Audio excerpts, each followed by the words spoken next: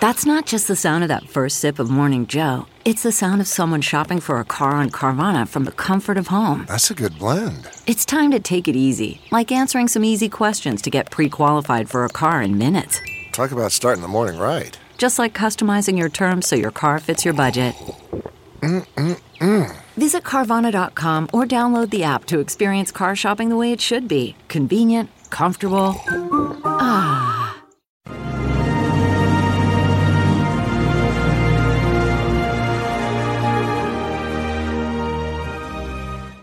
Hi, everyone. Judge Andrew Napolitano here for Judging Freedom. Today is Friday, happy Friday, May 12, 2023. It's about 1:30 in the afternoon here on the East Coast of the United States. Phil Giraldi joins us. Phil, always a pleasure. Phil, this is your second time this week. You can come on every day if you want. It's such a joy to be able to pick your brain about the arcane ways of the intelligence community. You had a piece at the UNS Review and reprinted at LouRockwell.com with the very, very intriguing title of The Difference Between Secrets and Lies. Now, I suppose that the intelligence community has a category of secrets it feels it has to protect in order to save the lives of individuals that gave them those secrets. But can they lie about it? Well, that's of course the tricky part. I'm sure you've heard of the expression that the intelligence agencies have to protect their sources and methods. I've heard that till I'm blue in the face. Yeah, well, that's a secret. And in my career with the agency, I ran many agents who were betraying, in effect, their own countries to provide information to the United States. Now, those people's identities had to be protected if we were going to get the information and if they were going to survive. I knew of at least 5 agents during my time that I knew personally that there were revelations of their relationship with the U.S. They were arrested by their own governments and they were executed after being tortured. So this is serious stuff, and that's what I call a secret. That is something where it's in your interest and it's in someone else's interest to protect information. That's a secret. And it's good that the government is conscious of that and does it on occasion. So now, when asked under oath about information that is a secret, the truthful and transparent answer to which would result in the torture and death of an innocent or of another person, never mind their innocence, torture is always wrong. We'll talk about that in a minute. How does one answer? Does one lie or does one just decline to answer? I think the right answer is you decline to answer, or unless the questioning mechanism is such that that kind of information could be very carefully protected. Meaning the Q&A occurred in some secure, secret federal facility as opposed to an open public hearing on Capitol Hill. Yeah, exactly. So when James Clapper, then the director of national intelligence, was famously asked by Senator Ron Wyden, director, does the federal government spy on on hundreds of millions of Americans? And he said, no, he lied. Was that a lie to protect a secret, or could there have been a non-perjurious way to have answered that question? Well, I think it's an out-and-out lie. And that comment, in fact, is famous as being an out-and-out lie. Right. And the reality, of course, is he was lying to protect a policy that was in place by the government that in itself was illegal. So that's a double lie. Right. That's where I'm seeing the distinction between there are some things that are secret that have to be protected for various reasons. And I think it's pretty clear if you explain to the average American what that distinction might be, they'll understand it. What are intelligence agents taught? What are the rules given to them about secrets and lies? How do they decide what secrets are worth lying about? Well, actually, the average intelligence officer like myself, mid-level type officer, actually working in the field in the intelligence business, we are told never to reveal to anyone information that is classified, and that's basically the way most people, CIA and other intelligence agencies in the U.S. government, operate when they're overseas or even in the U.S. It's a hard and fast rule. You do not reveal classified information. So I guess Clapper should have said, Senator, I'm unable to answer that question in a public forum. Yeah, he could have said that if he'd been a little more, less a politician.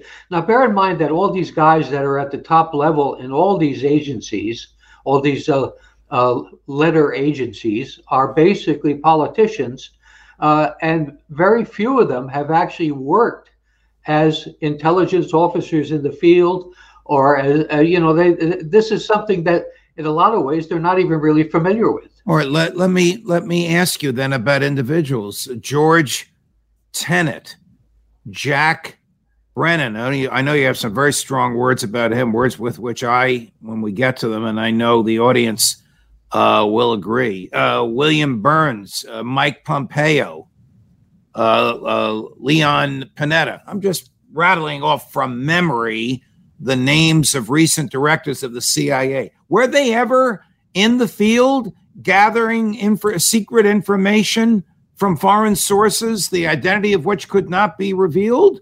Or did they come from Congress or business or some other place and just put in charge of this massive spying operation? The reality is that almost none of them have had any experience working as an actual intelligence officer. And George Tenet, for example, was a congressional staffer and made the jump over to the agency and became its director. This is absurd, but that's the way the system works. It rewards political loyalty more than it rewards expertise. What did you mean when you wrote, the administration of George W. Bush elevated lying to a level hitherto hardly imagined in Washington? All right. I probably should have said that the Pentagon Papers were an indication that there was something before George W. Bush. Okay. All right. But George W. Bush I'm citing because he's within our living memory of what took place. It was a war against a country that in no way threatened the United States, that was stitched together by a series of lies that were put together by the administration very consciously in terms of knowing exactly what it was doing. And it was all designed to trigger a war. That war wound up killing 400,000 Iraqis, and we still have troops there. This is the kind of that's going on now in Ukraine. Same sort of thing. Where's the threat from Ukraine? Right. But before we leave Bush, Donald Rumsfeld, Paul Wolfowitz, Doug Feith, Scooter Libby, I guess we could put in there Dick Cheney and George W. Himself, did not hesitate to foster lies to the American public and perpetrate a fraudulent war. You know that personally, don't you? Yeah, I was still in the agency at the time when all this was going on. I was sitting there with some of my former CIA classmates who were analysts, who were covering all these issues and saw all the raw intelligence. And these people were telling me this is nonsense. And then I'm hearing... Meaning the idea that Saddam Hussein has weapons of mass destruction is nonsense because we have the raw intelligence here and it's telling us he doesn't have it. Right. That's exactly right. And everyone inside the system at a certain level knew that this was all fraudulent. And did George W. Bush himself know that the mantra Saddam Hussein has weapons of mass destruction was fraudulent? That I don't know. I mean, I do know that this certainly went up through the pipeline, at least to the vice president's office, That was Dick Cheney. And it went through the system in the Pentagon. The Pentagon set up a separate Office of Special Plans, headed by Doug Feith, which basically existed to funnel information into the system. Information that may very well have been fraudulent, because that's what their bosses in the West Wing of the White House wanted to hear. Yes. Okay. With that as a background, you say the following.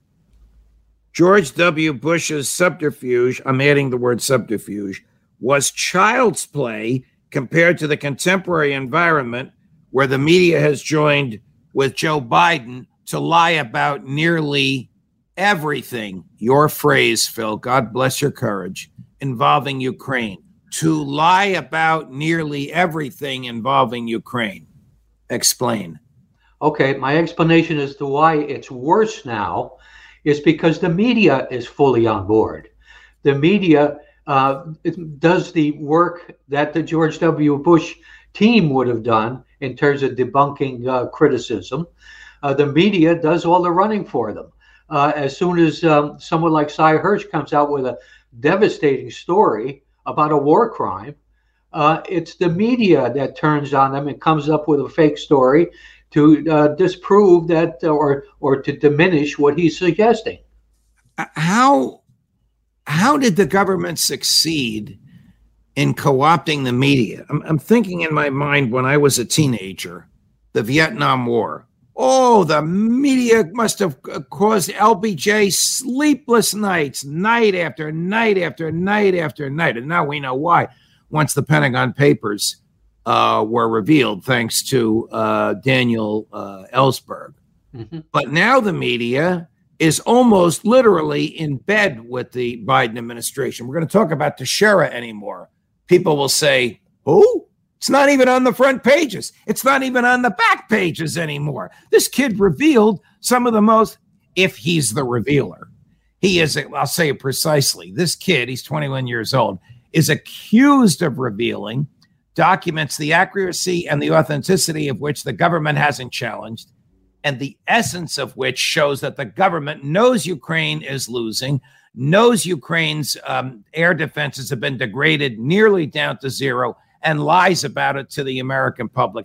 And his name appears nowhere because the media is in bed with the Biden administration. How did that happen? Well, that's the perfect example of what goes on here. I mean, as we've discussed in previous days, the fact that this guy has kind of disappeared and his story has disappeared, his motives have never surfaced. This is all incredible. This is a cover-up of enormous proportions, and it's basically being done to keep the administration from being embarrassed about this whole thing. Because, you know, the American public is starting to wake up to the fact that they're being lied to all the time. It started with COVID, and it's continued with Ukraine. Cy Hirsch revealed, as you say, a war crime. Cy Hirsch revealed an American military attack on the civilian property of an ally, the pipe stream. The ally never complained. The country in commercial cooperation with the ally is Germany, the country in commercial cooperation with them is Russia, said, well, we told you all along the U.S. Did it. Why the silence in the media? Well, there's a mystery there, which is why this has become so extreme, this reflex on the part of the mainstream media to cover up for government lies and for government crimes. This is quite incredible. But I would argue that a lot of this has been an evolutionary process over the last 20 years, whereby the media and the government have been working together cooperatively because they both need each other. The media needs to have leaks from the government to tell its stories, and the government needs the media to provide cover. So I think that's a simple explanation of how it's proceeded to get to this point where there is no critique of the government and there's no critique of the media. Has President Zelensky, to your knowledge, ever denied the Cy Hirsch report? that the Zelensky is the head of a criminal organization, a criminal gang that has quite literally siphoned $400 million with an M dollars from the financial aid that the U.S. has given to Ukraine, and that Bill Burns, the head of the CIA, has shown President Zelensky a list of the siphoners, and his name was at the top of the list. Has Zelensky ever acknowledged or denied this? As far as I know, personally, no, he hasn't. This has been kind of something that at least some of us know about, have heard about, and the Burns visit, I think, has been verified that the visit took place, although nobody is becoming completely clean as to what Burns said to Zelensky. Apparently it was a warning that we're aware of his theft and he can't continue to do it because it'll be real hard to continue U.S. support for the war. So this is not theft. This is not theft from his own government, although maybe that is happening. I don't know. This is theft from the American taxpayer, because the proposal by Senator Rand Paul in the Senate and Congressman Thomas Massie in the House, two libertarians from Kentucky, to have an inspector general examine or hand out the cash rather than just wire it into Ukrainian bank funds. Those two proposals were never even allowed to come to the floor of the House or the Senate for a vote. Yeah, that's correct. And also Congressman Gates has submitted a similar bit of legislation, which is going nowhere. The money is being stolen from the United States. There was a sleight of hand in terms of oil purchases to do this, but it essentially, this money comes straight out of the U.S. taxpayer's pocket, $400 million. I think that President Zelensky might be honest, however, in this clip we're going to show you from the BBC, where he's basically saying we're ready to fight, but we don't have the equipment with which to do it. Take a listen. Are you ready for this counteroffensive? Mentally, we're ready. In terms of how motivated our military are, we're ready. In terms of enough personnel in our brigades, we're ready. In terms of equipment, not everything has arrived yet. That's my answer. So you're still waiting for weapons and for the kind of military equipment that have been promised to arrive? Yes, we're still expecting some things. They will reinforce our counteroffensive. And most importantly, they will protect our people. We're expecting armoured vehicles. They arrive in batches. We can advance with what we've got, and I think we can be successful. But we will lose a lot of people. I think that is unacceptable. We need to wait. We need a bit more time. So the spring offensive is not going to come in the spring, if at all. And it's not the Ukraine's fault. It's America's fault for not getting equipment there fast enough. That's the way I read that, Phil. Well, I think Zelensky is playing a complicated game on a couple of levels. He's obviously eager to keep the flow of money, equipment. I mean, we talk about equipment and everything like that, and he talks about equipment. But quite a lot of money is being funneled in directly to support his government. So that is coming from not only the U.S., coming from Europeans. So he's eager to keep this going, and I guess he's hoping that somehow this will turn a bit for him. He knows deep down, as does the Pentagon, that he's losing the war. That the Russians have a manpower advantage of 3-1. It's hardly likely that he's going to turn it around. But this is just something he's like playing a card game here. And keeping and an extortion act to a certain extent to keep the flow coming. And the flow, I guess, will just keep coming. I mean, the White House announced earlier this week $1.2 billion, but it's in the form of a credit, meaning the United States Treasury will pay the American manufacturers directly, and they will ship the equipment over to Ukraine. Now, what happens when it gets there is up to the Ukrainians, but they can't really sell a tank. They need to use the tank. So this is not cash that they can easily steal. Do you think that the neocons really still believe that they can use this war which started out as a border dispute and now is viewed as existential by President Putin because of all the military gear we in the West have aimed at Moscow. Do you think that the neocons in the State Department and the intelligence community and elsewhere in the American government still think they can use this war to drive President Putin from office? Well, that's a good question. I don't know to what extent they actually believe that. I think it's something they see as a correct policy. When I see, statements from leading neocons, it's usually things to the effect of, well, we have to weaken Russia. I mean, that seems to be the mantra. Weaken Russia, because otherwise Russia will recreate the Soviet Union. Otherwise, Russia will become a threat to the United States. But this is all nonsense. And anyone who knows anything about Russia or its economy or its how it sees itself knows that this is nonsense. I want to play a clip for you from our friend and colleague Scott Horton of antiwar.com when I asked him the other day what he thought, if there's a plan A or a plan B, that these creeps that brought us in the war actually have in their own minds or have talked about. Take a listen. They clearly think that they're getting the better end of this, that they're bogging Russia down and bleeding them to bankruptcy. But of course, we're spending north of $100 billion on this effort ourselves. But they've said all along that what they want to do is just keep the war going as long as possible. And in fact, if you go back to the beginning of the war, everybody assumed, even the Ukrainian military assumed, the American spies and everyone else assumed, that the Russians were going to roll right over their army and that we were going to be backing an Afghan-style insurgency all along. That was plan A. So plan B was, oh, great, the military's able to continue to stand and fend the Russians off for all this time. We'll continue to pour all the weapons we can into them to keep that going as long as possible.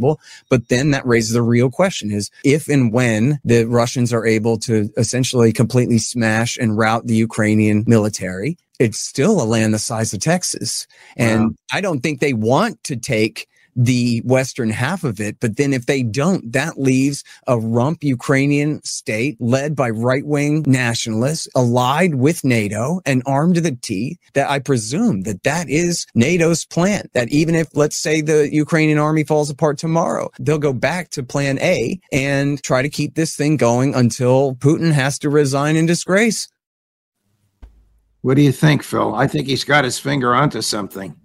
Yeah, I think that's very good analysis.